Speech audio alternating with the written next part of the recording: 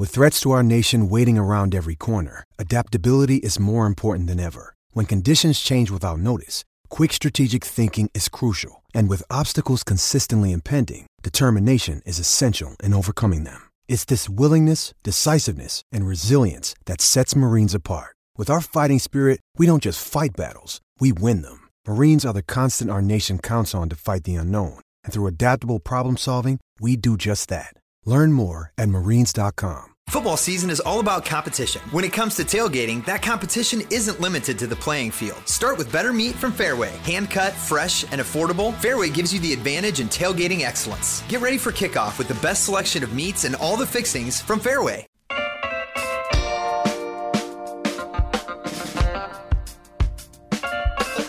And welcome back, Hawkeye fans, to another edition of the Cole and Hal podcast here on Hawkeye Nation. We are recording on Monday, September the 15th, about 3:15 p.m. Central Time. As you guys know, it's still a Hawkeye state. Iowa with the 18-17 victory on Saturday at Ames.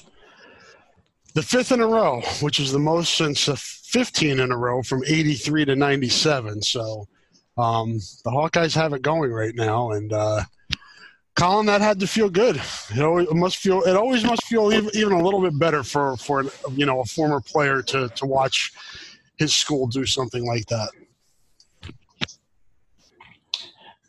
Well, absolutely, and to consider the fashion in which they were able to get the win is even bigger. And I would have to say that the signs of a well-coached team is being able to really pick it up in all facets, and every angle and every area of the team has to be clicking on all cylinders. And obviously there were some things that that were a little bit difficult to diagnose, and we got burned. But hey, you know what?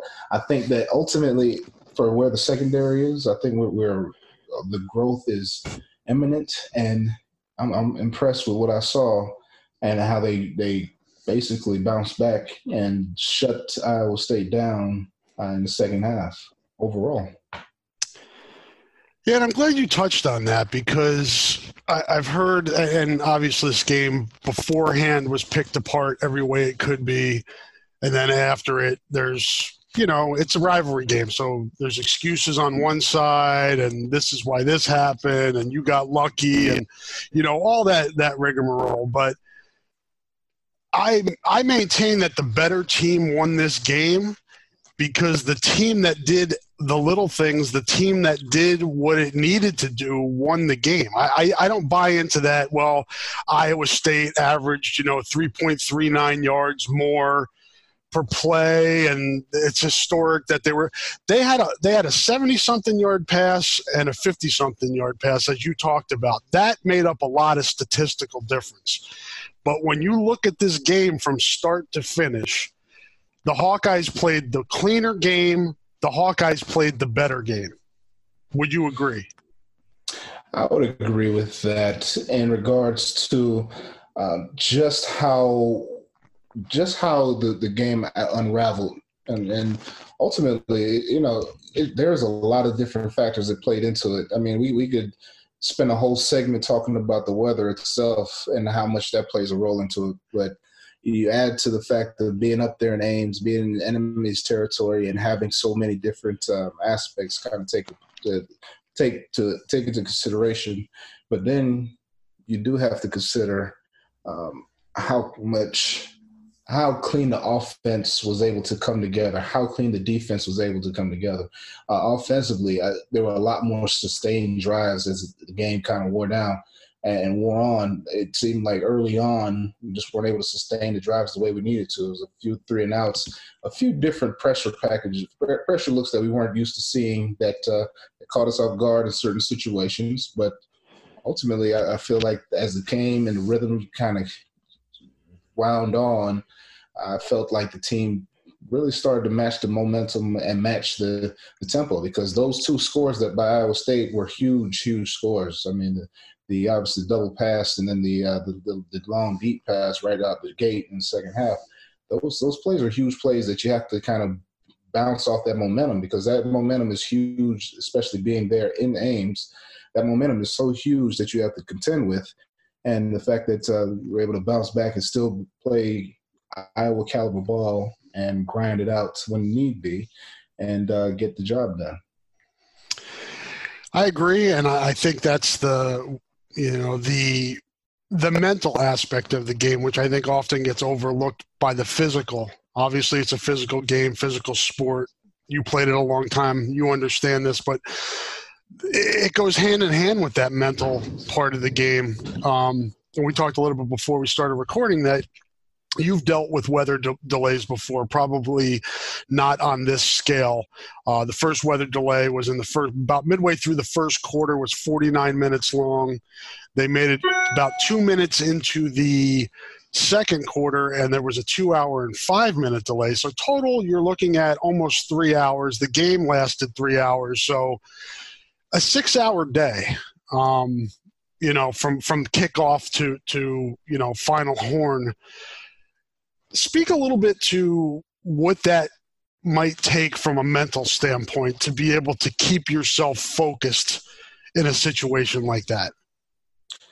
I would say one of the biggest things is just not having control over elements. That's something that none of us have any control over. So what you do is you control what you can't control. You make sure that the guys aren't sitting there hungry. You make sure that you wrangle up sandwiches, or you wrangle up something to feed them, just so they have something on their stomachs. Because I don't know about a lot of guys, but myself, I didn't really go into games with a full stomach, because that kind of didn't help me too much. So I would, by the time those games were ready to be done, I was always ready to go and eat something. But that's a very important factor. And then the other thing is you kind of give them something to take their mind away from the game itself and take their mind away from the elements themselves, and kind of give them hopefully maybe some different card games, or give them some cards, or give them something that would just basically give them something to completely distract them for what the situation is, but yet give them a little bit of something to mentally stimulate them so that they stay focused and keep their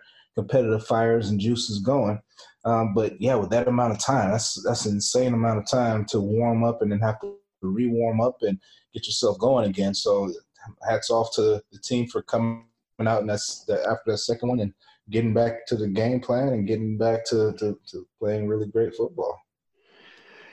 Yeah, having to warm up with Doyle for 3 different times. I know a few of the guys were like, yeah, that was as difficult as anything we faced from the opposition on Saturday. And they were able to get some sandwiches, and during that second delay, I talked to Michael Ojemudia, who said he was able to take a nap during that 2 hours. And then Christian Welch says, I don't know how he slept during that. So with that many guys on the team, as you said, Colin, you can't just say, okay, this is what everybody has to do.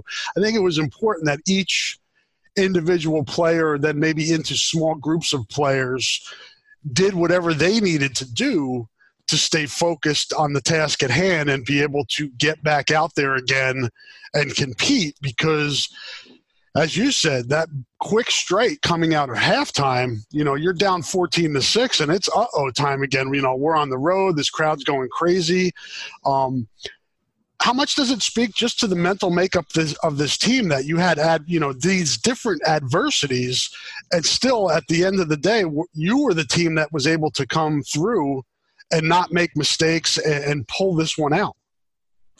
I think it really just speaks to the leadership of the seniors, the veterans that have been a part of the program as long as they have, to take adversity in the element of something that you can't control, which is the elements and the storms and everything that came through. Those things, again, are stuff you can't control, but as leaders, juniors and seniors that can step up and say, hey, you guys, let's stay focused in this areas, but, making sure that you guys take your time to allow for that time and allow for, the ability to focus on something other than the game in the area that you cannot control. So I'm hats off to everybody involved when it comes to the coaching staff to kind of keep the guys mentally and into it.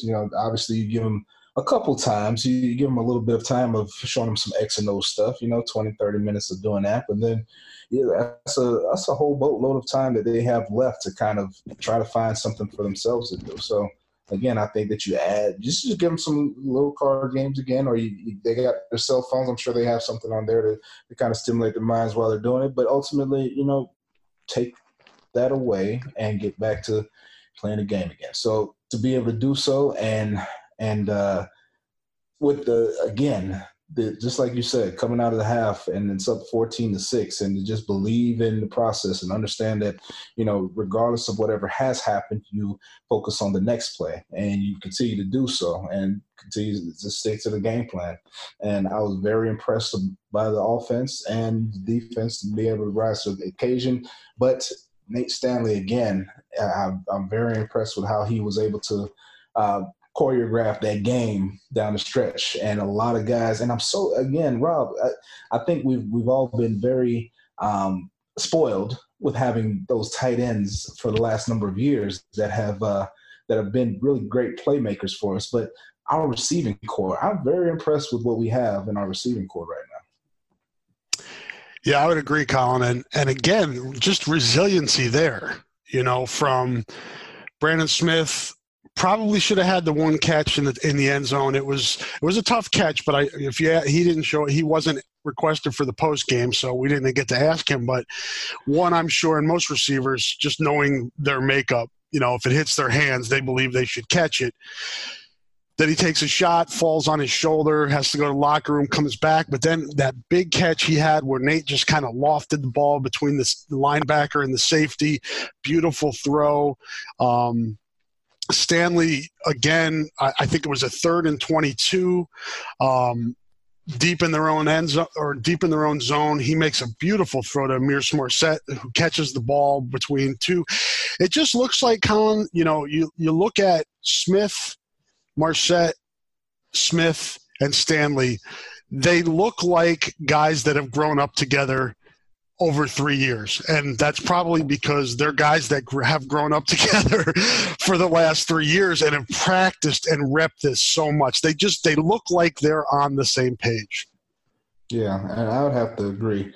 And his confidence in that group is definitely growing with every throw because they're stepping up. They're making plays. I mean, you got to add Regini to that mix, that trio. And the young guy, number 7, he's been huge. I can't believe as a freshman how well he's been playing. And, it really just goes to show how well this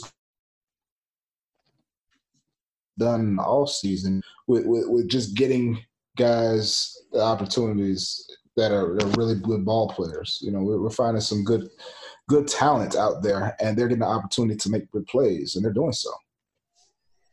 I also like, Colin, I'm not sure where you're on this, but as you said, last year everything revolved around the tight ends. Okay, you lose those guys to the draft in the first round. Now you come back and your best players in the passing game are receivers. So you just, you mold your offense to throw to the receivers. And, to use four different running backs and make them all productive. I just, it hasn't been perfect, but it seems like the offense has adapted this year to changing personnel. And I think that's a good sign and probably a good sign of coaching.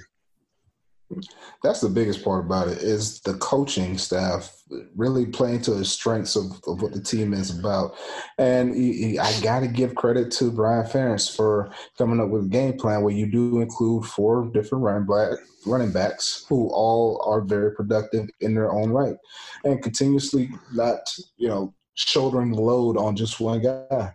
And that's not going to only pay dividends right now in the very recent forthcoming future, but for the longevity of the season, to be able to have 4 guys that you could trust in any situation to put out on the field and know that they'll be able to deliver is extremely huge for our team.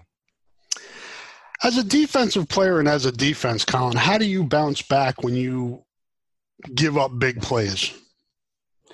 You just realize the old adage of always remembering that you have to have a short-term memory. You have to move on to the next play. That's all you can control. You can't control what just happened. I mean, and that is true in so many different facets of life. It's not just the football field, but you cannot control what has happened in the past. All you can control is what you can do in the next play. And coaches, the good coaches, always make sure that they lean on that message and always give that message to their players that, hey, control the next play. Move on to the next play. That's what you have next. Move on to the next play. And understand that, hey, some of those big plays happen. You go to the sideline, you get your coaching from the sideline, you get with them, and you listen to all the different checks, and you listen to what the defensive coaches are talking about, and you move on. And the next play is what really matters. How do you feel like the defensive line is playing? I don't have the in-depth knowledge of this position that you do. I'm just, from a broad sense, listening to fans and people that are trying to analyze this. I think people expected Epenesa to have like 8 sacks, knock 3 quarterbacks out of the game, whatever the case may be. I think it's been pretty good when you take into consideration the offenses that it's played. It's playing at least Miami and Iowa State. They're teams that get the ball out quick and don't really give the defensive line, and smartly so, a chance to do a whole lot. But I thought they did a good job against Saturday. They didn't give up big plays on the ground, and I think they're complimenting the whole defense. It just seems like the defense is playing other than those 2 big plays, it looked like it played pretty well again Saturday. And despite, as you touched on before, having 2 defensive starters out in the secondary. Yeah, I think the biggest thing that people got to understand is that early in the season, you're dealing with teams that know you very well, especially in Iowa State. They know who we are. They know a lot about us. They know what we bring to the table. So to think that any one person is going to have the statistics that just believing that it's going to happen, it just doesn't happen that way. Ultimately, we've already talked about a lot of the different schematic things that the offenses are doing to make it difficult for him to get the one-on-one pass rushes or get the one-on-one opportunities against anybody. When opportunities present themselves, he definitely makes plays. But I think as a whole, everybody's making plays when they can come to him. I think that ultimately guys will continue to get comfortable in their positions, and the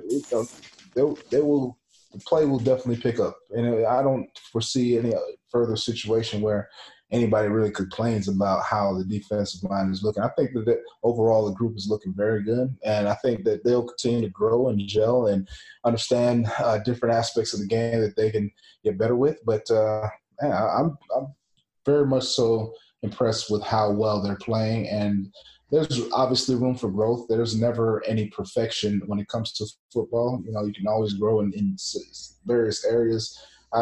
Like I've said before, I feel like Chauncey Golston has got a lot more that he's going to bring to the table, and he's definitely getting better as a rusher himself. So I'm looking forward to the continued growth by the group overall. Yeah, and I think it should be mentioned too, in fairness to some of those guys, particularly Golston and Epenesa, last year you being Iowa could rotate 4 guys at defensive end, and really there was no drop-off. I mean, from Nelson, Hesse, Epenesa, Golston, you had 4 guys that could start. This year, I think a lot more is being asked of Chauncey and AJ.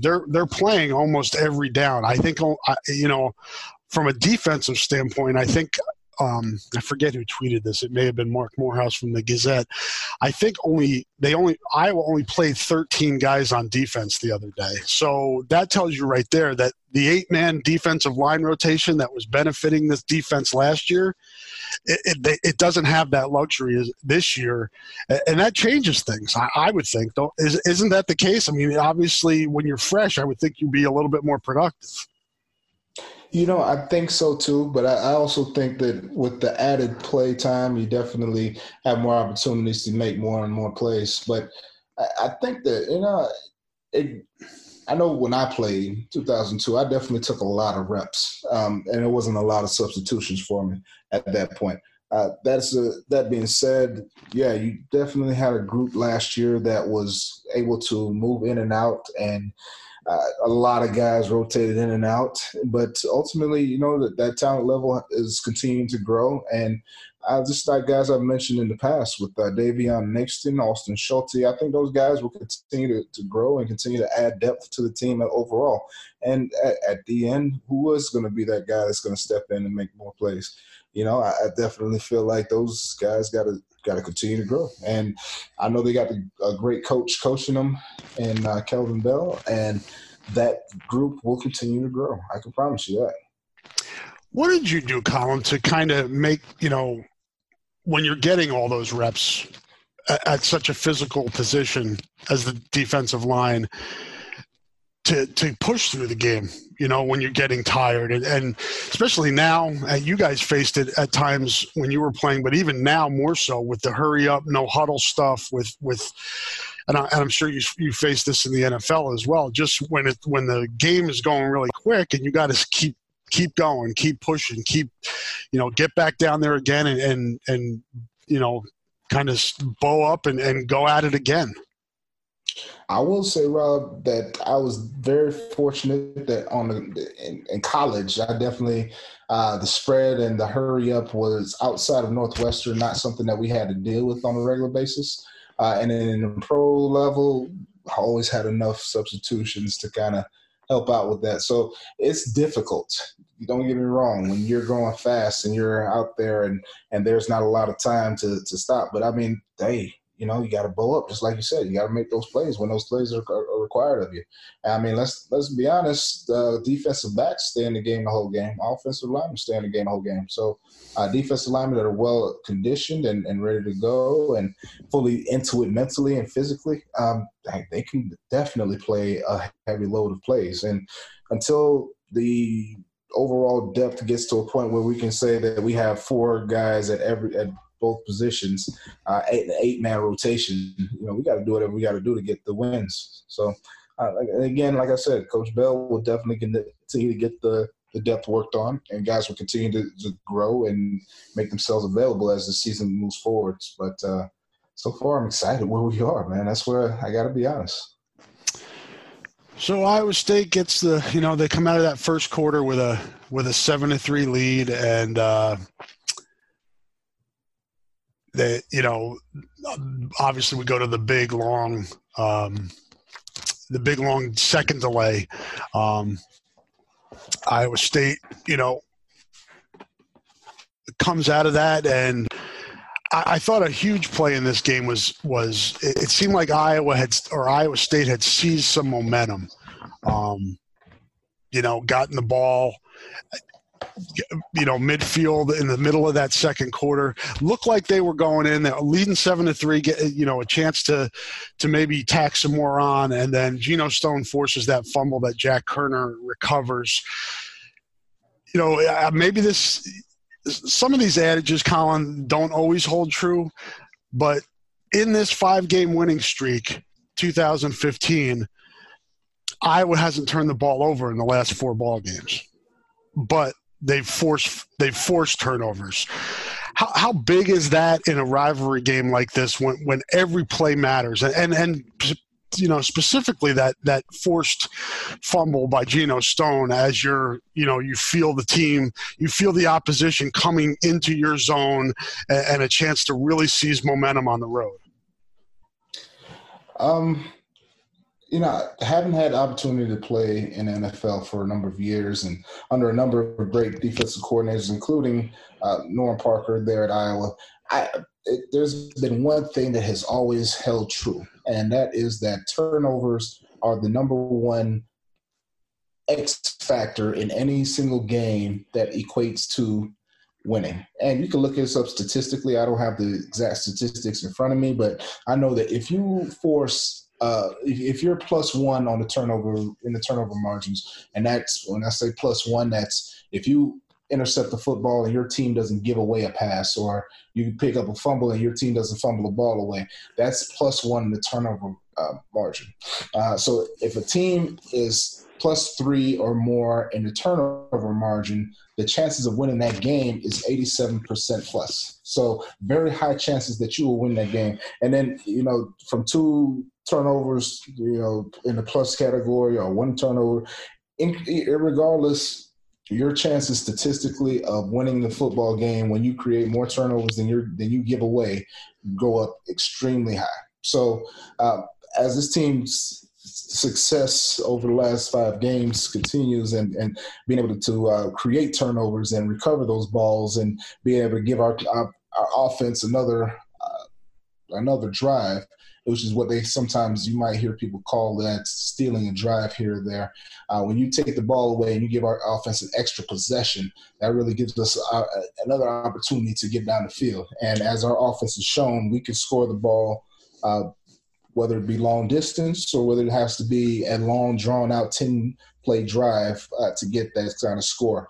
So that's where I stand, man. I feel like that our group, the way that we were able to create those turnovers and give our offense another opportunity to make those plays is our strength right now. And that's really one of the biggest components as to how we are in this 5-game winning streak. And it's interesting, too. It's almost like walks in baseball. Like the walks come back to haunt you. Like if you're a pitcher and you walk guys and they come in the score, it's kind of one of those things that, makes it tough to deal with. Off of that turnover where, it looks like Iowa State has a chance to go in or at least put 3 on the board. Iowa takes that turnover, goes down, and gets the field goal right before half. And so they turn that turnover into 3 points, and so then you go into halftime 7-6 instead of it being 10-3 or 14-3. Just a huge difference there. Can that be coached though, Colin? Can you coach that because Iowa consistently wins the turnover battle, and it especially particularly interceptions. Iowa's been just crazy, one of the top teams in the country the last 2 or 3 years in interceptions. Well, yeah, you definitely coach that. You coach different drills to emphasize turnovers and try to put guys in best positions to catch the ball, so on and so forth. We play what is called a matchup zone. So a lot of times our guys are facing towards the offense, whereas if you're playing more of a matchup man-to-man type of team, a lot of times those guys in the secondary, they're turning their backs or running with the wide receiver or running back or tight end. But being in a zone, our guys are facing towards the offense and backpedaling, kind of giving us the opportunity to see what's happening and what's developing in front of us. So that's going to allow for more opportunities for guys to see those passes and break them up or intercept them. But the bigger factor, again, is not giving the ball away on offense and continuing to be plus in that plus minus turnover ratio, particularly as it pertains to continue to have that positive ratio. We'll pause right here for a sponsor break. Be back shortly. You want to wake up and see the clock? Tired of contacts or glasses? LASIK eye surgery with Wolf Eye Clinic may be the life change you've been looking for. The first to perform LASIK in Iowa, more Iowans trust Wolf Eye Clinic specialists with their eyes. Call 833-532-8809 to schedule a free LASIK consultation with a Wolf Eye Clinic surgeon today. Sometimes as a fan, you get frustrated when you watch certain, I don't know if tendencies is the right word, but we talked about this last week about the clock management at the end of the half. We had this situation again this Saturday where the end of the half, Iowa's got 4 minutes or so. It's in Iowa State's territory. It almost seemed like the coaches, again, were okay just playing for the field goal. They no shots at the end zone. So, again, it kind of builds that narrative, Colin, that Iowa's poor at clock management. what did you see at the end of the hand? To me, it seemed like, okay, they were like, listen, we got the turnover. We got the ball back here. Let's get 7-6. Let's get in the locker room. It seemed somewhat passive. Maybe passive is the wrong word. Not aggressive, however you want to. I would have liked to see them at least take a shot or two at the end zone. They didn't. They decided that let's protect the ball. Let's get these points. Let's get in the locker room. Your thoughts on that? I think that we do have to consider that Iowa is that kind of team that is more traditionally we are conservative. And a lot of times I would have to say conservative is a good thing to be when it comes to play calling and in certain situations. You want to make sure that in a dogfight of a game that we were dealing with the other night, you want to make sure that you get every point that you can. Excuse me. You want to make sure that you come away with as many scores and opportunities that you can have. And at that point in the game, I think Iowa State was coming in and they were making some good plays. I think that they were rallying and they were taking away some of the things that we had going on. We tried a couple of play action passes. We tried some different runs, and we had some success moving right down the field. But there were some negative plays, and they were highly energetic. And I mean, again, you don't want to come out of that situation not being able to answer for anything or not being able to have anything come out of that drive. And that was a long drive. I mean, it was a super long drive to get down there in the first place. And with the time running like it was, with 2 timeouts left in the game, you would like to say, take a couple shots to the end zone. But with 13 seconds left in the game, 2nd and 9, and having a huge play done by them, and then ending up with 3rd down and not being sure if you're going to come away with any points with time ticking away, you don't want to come away with nothing. You don't want to put yourself in a position where you lost that possession. So, yeah, you'd love to have said, okay, let's take a couple shots, but they're not entirely unable to see what's going on in front of them either. So, a conservative at times it plays to your favor, especially when you're playing the game of trying to keep up. Fair enough. And I can see both sides of that. I see the fans' frustration, but I also see the strategy that's involved by the coaches. So certainly a debatable point, and I think there's merit on both sides of it. So I'm sure it won't be the last.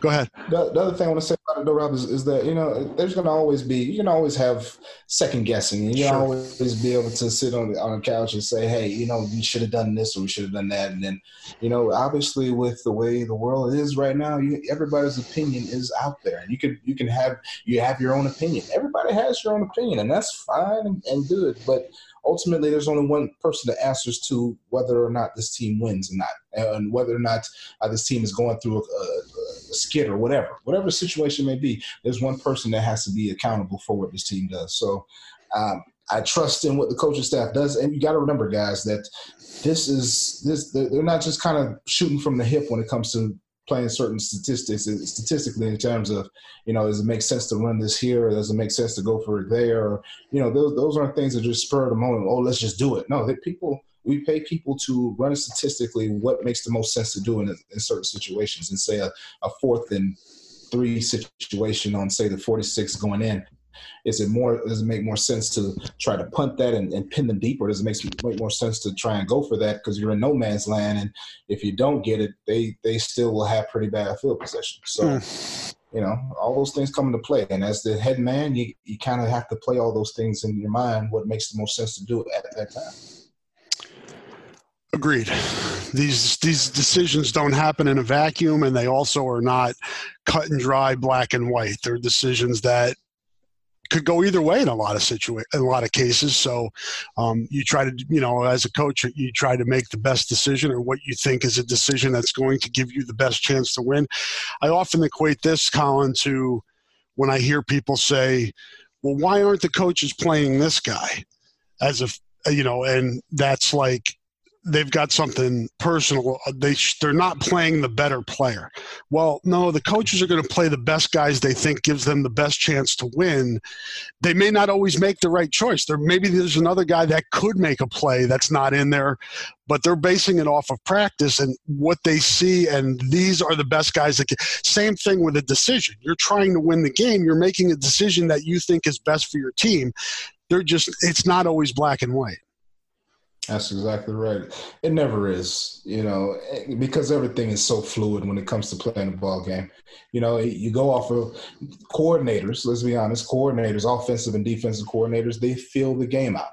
You feel out what a team is trying to do to you, how they're trying to attack you, and you try to call plays that counteract what it is that you think they're trying to do to you. So it's always fluid. But the one thing that you can have at your disposal are statistics and what makes the most sense in most situations.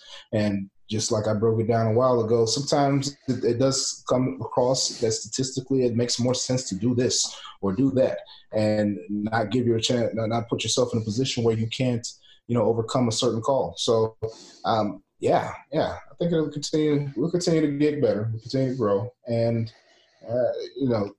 clock management and decisions to go for this or that, I think we'll continue to get better in all aspects of it. And so Iowa takes the early fourth quarter lead, 15-14. Iowa State comes back, drives, gets their field goal at 17-15. Iowa gets the ball back on its own 25. Mekhi Sargent, who you got to give the kid a lot of credit. He hurt his wrist during the week and still gutted it out and made some big plays on the drive. And we talked about that big 28-yard pass play where Stanley kind of fit it between the linebacker and the safety for that 28-yarder.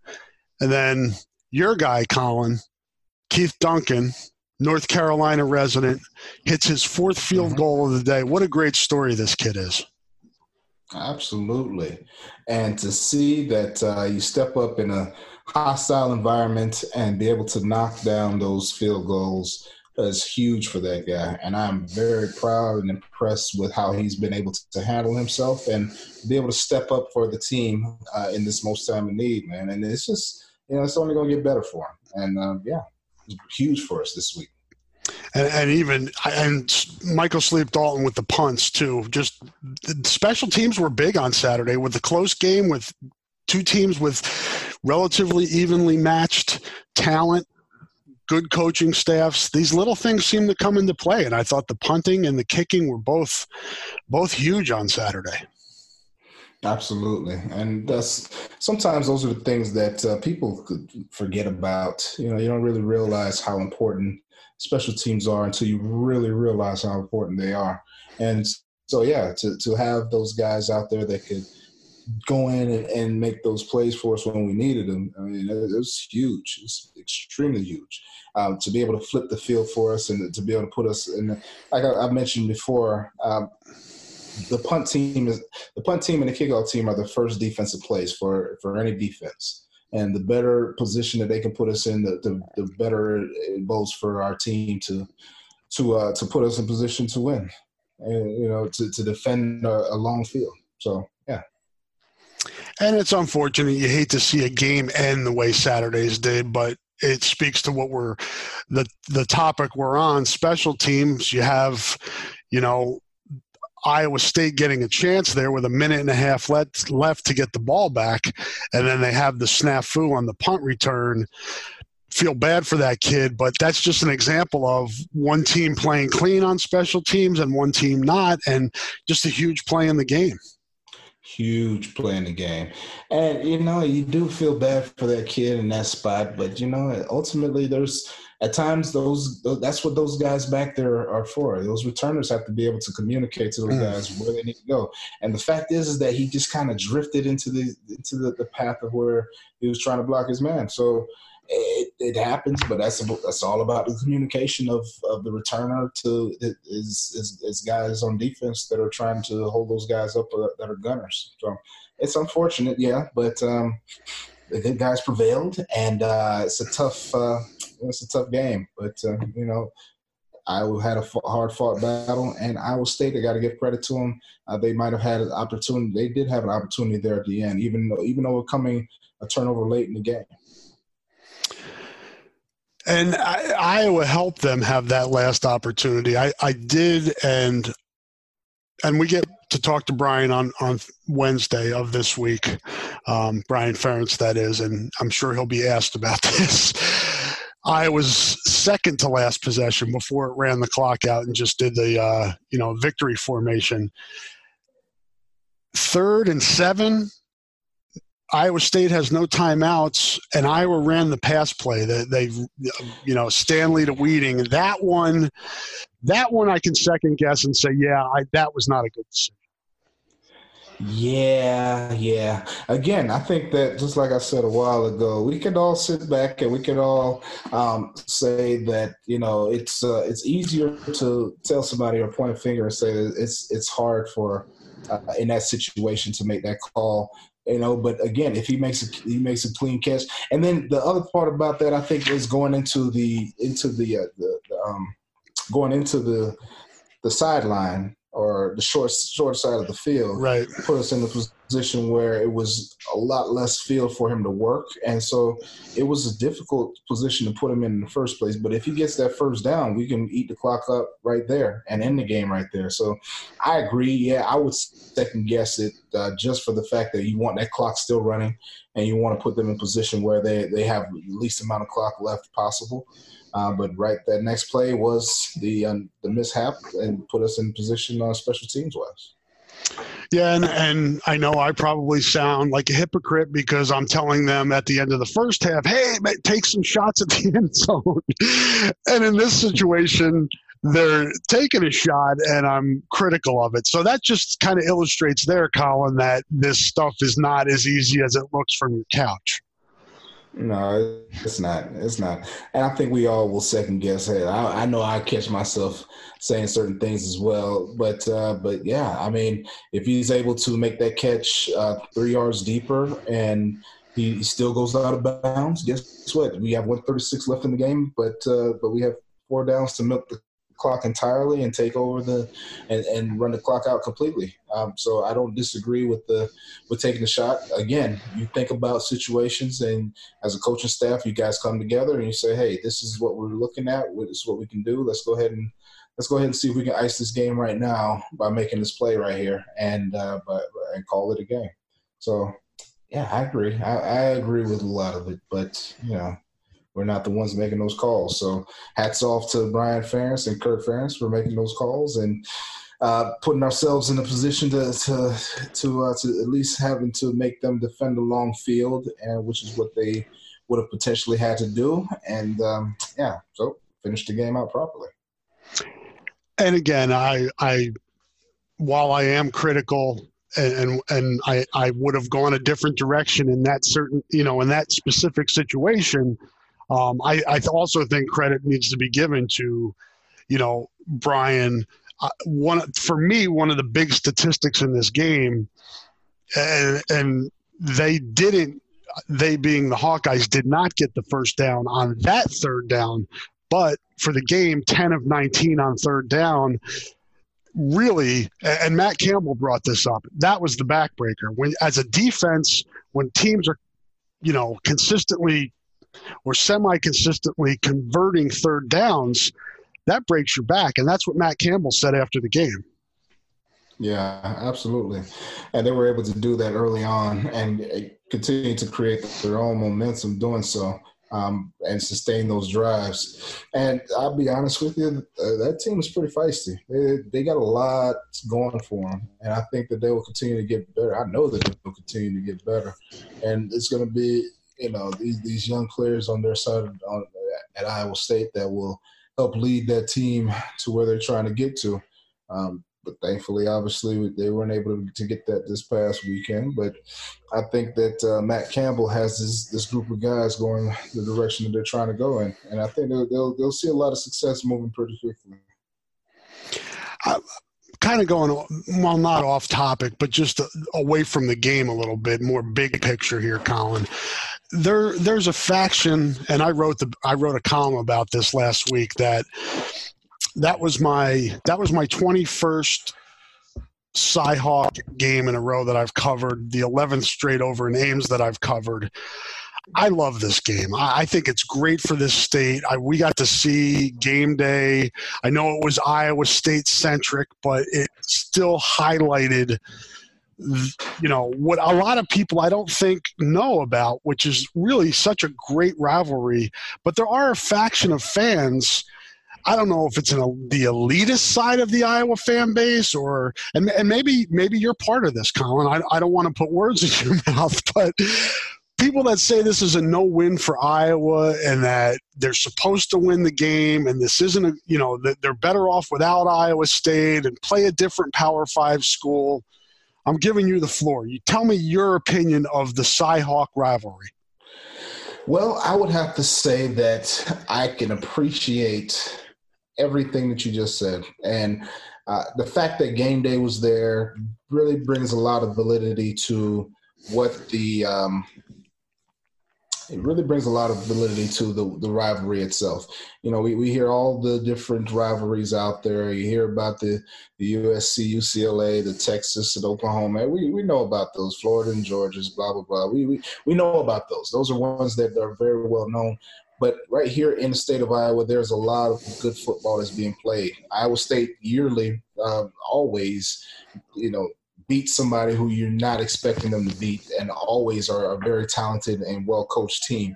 And the same things could be said about Iowa. And the best part about it is that you get a chance to see these two different teams from two different conferences, two different complete different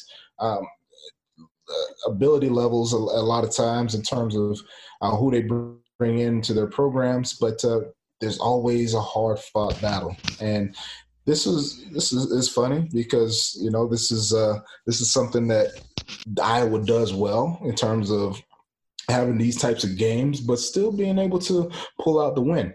And it's funny because I'm actually doing radio down here in Charlotte, North Carolina, and one of the guys that's on the station says, leave it to Iowa to win in only the way Iowa wins. And the ways that we score are various and varied in so many different ways. But again, I think when you think about it, it's not checkers, it's chess. And being able to put up points when whatever facets you need to win a game, you do whatever you have to do.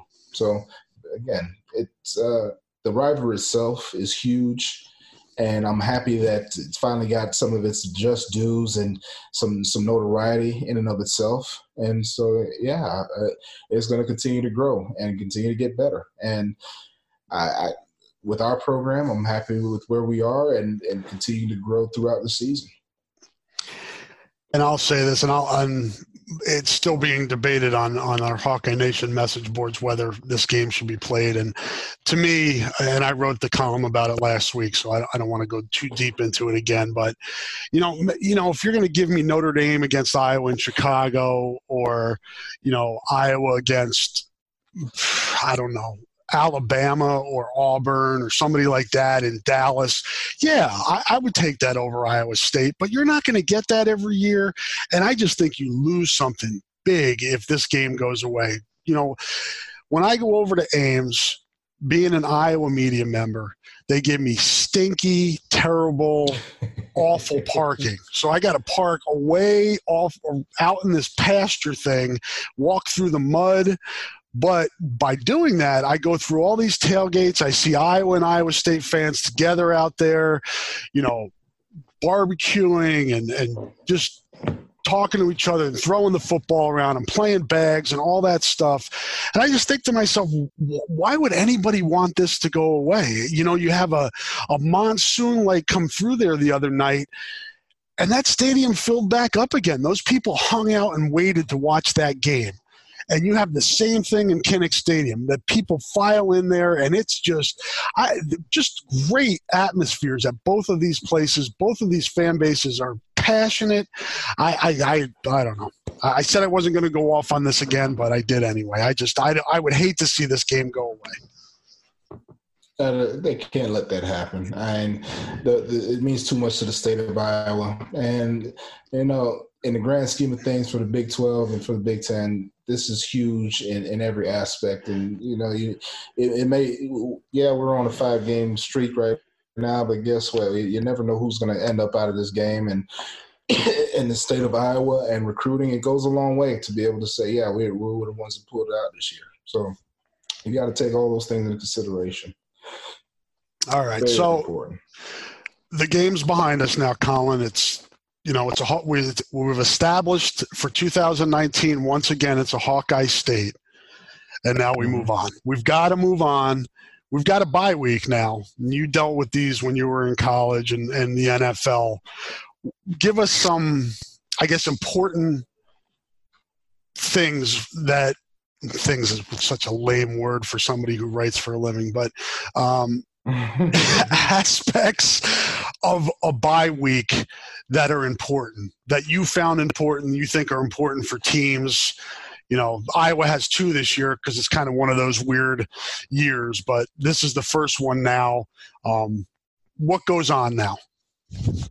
So you get your guys who are banged up, you get them the extra treatments, you get your team an opportunity to recoup, you get them to, it's an opportunity as a coaching staff to self-evaluate and see where you feel like you got areas that you can grow and get better in. And, it's honestly, it's just an opportunity for everybody to really kind of take a break and take a breather and see where they are, to see where the team needs to go from there. And, for the players, it's huge in being able to recover, rest, basically get every opportunity you can to, just get the first half of the season out. Every coach that I've ever played for always used the metaphor that every facet of the game is broken down into either quarters. Yeah, every facet of the game is broken down into quarters, and so every facet of your season is broken down into quarters. And so for our team, our season, it goes by, I would assume, 3-game quarters. So every 3 games is a quarter, and right now we are thankfully 3-0 at this position. So now you regroup, you try to get everybody back healthy, and get ready to get on to the next game. Just, I know I'm hitting you here. I didn't prepare you for this question, but just off the top of your head, a couple things through 3 games that you really like what you're seeing, and maybe a couple things that maybe you feel like this team has to shore up during this bye week and moving forward. I like what I'm seeing out of the offense as a whole. I'm liking what I'm seeing from our receiving core, and the fact that we have a number of different guys that have a number of different talents that they bring to the table, and you can depend on that are making plays. Our running back situation is very awesome right now. I'm very excited for where this group of guys goes from here, and I feel very strongly that they will continue to grow and continue to get themselves plenty of needed reps throughout the rest of the season. Between, again, Mekhi Sargent, and then you got this young guy, Goodson. He's got a different type of feel to him. He has a different type of wiggle to him, something that can't be coached. And that's what's important in this zone blocking type of scheme, that to have guys that can bring something else to the table that can, make a guy miss in the open field and put you guys in the best possible positions to make plays. So offensively and defensively, I'm excited about our secondary. I'm excited about our offensive line. I'm excited about our defensive line as a group and linebacking core. But I do feel like defensive line-wise, we do have some guys that got to step up and got to make more plays.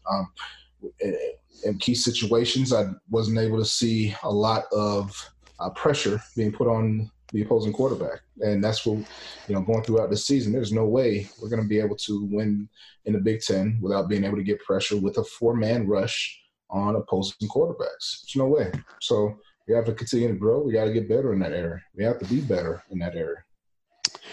Well, so one other area that I wonder about. Do you worry at all about overconfidence? Now you get to 3-0, you're starting to move up the polls. You got some young guys on this team. You're getting pats on the back, walking around campus. Everybody's telling you, all right, here we go. Is that part of the upperclassmen, the seniors, that got to kind of keep everybody in line?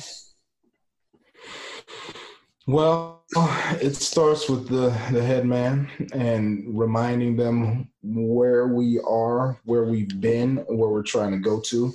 We have by no means reached the promised land. We didn't just beat a number 5 ranked, I don't know who's number 5, LSU team or whatever. We just beat Iowa State, our rival, who was a very good football team.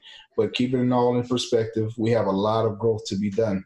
And again, there's been a lot of growth so far, and there's been a lot of great play so far. But we have a lot of growth yet to be done for our team to get to the place that we're trying to get to. Which is, let's not set our sights small. Let's shoot for the college football playoff system. Let's shoot for that. And if anybody has any other objections to that, or if anybody doesn't feel like that's the place that we want to go, then, you can start worrying about the pats on the back and being excited about what you've done so far. But each and every game is important, and having to get up for that next game is what's most important. And when Middle Tennessee rolls into town, that's what's important. So focus on what you can control, which is the next play, the next quarter, the next half, the next game.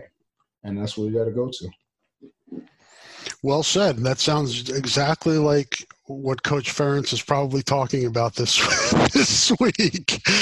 And, trying to keep everybody on the same page and everybody moving in the same direction. Because as you said, there are areas that, all these other teams that Iowa's going to play, they're all coached well and they're all preparing and they're all getting ready for the rest of the season too. So if you let up at all, you're going to get left behind.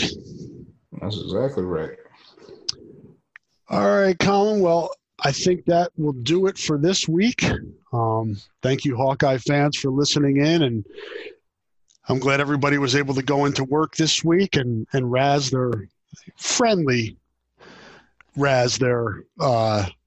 Cyclone co-workers and friends and things like that. And you get those rights for another year, so feel good about that. But as Colin said, there are bigger and better things out there, starting with the Big Ten West Division, and then from there you go to the Big Ten Championship game, and then from there you go to the college football playoff. So one thing at a time. Next up is Middle Tennessee State, and that's a week from Saturday, and we'll all get ready for that. That's an 11 o'clock kickoff for any of you that missed. That was announced today, and I believe it's ESPN too. So first trip to ESPN this year after 3 FS1 broadcasts. We'll be moving to another network, so mark that down, folks.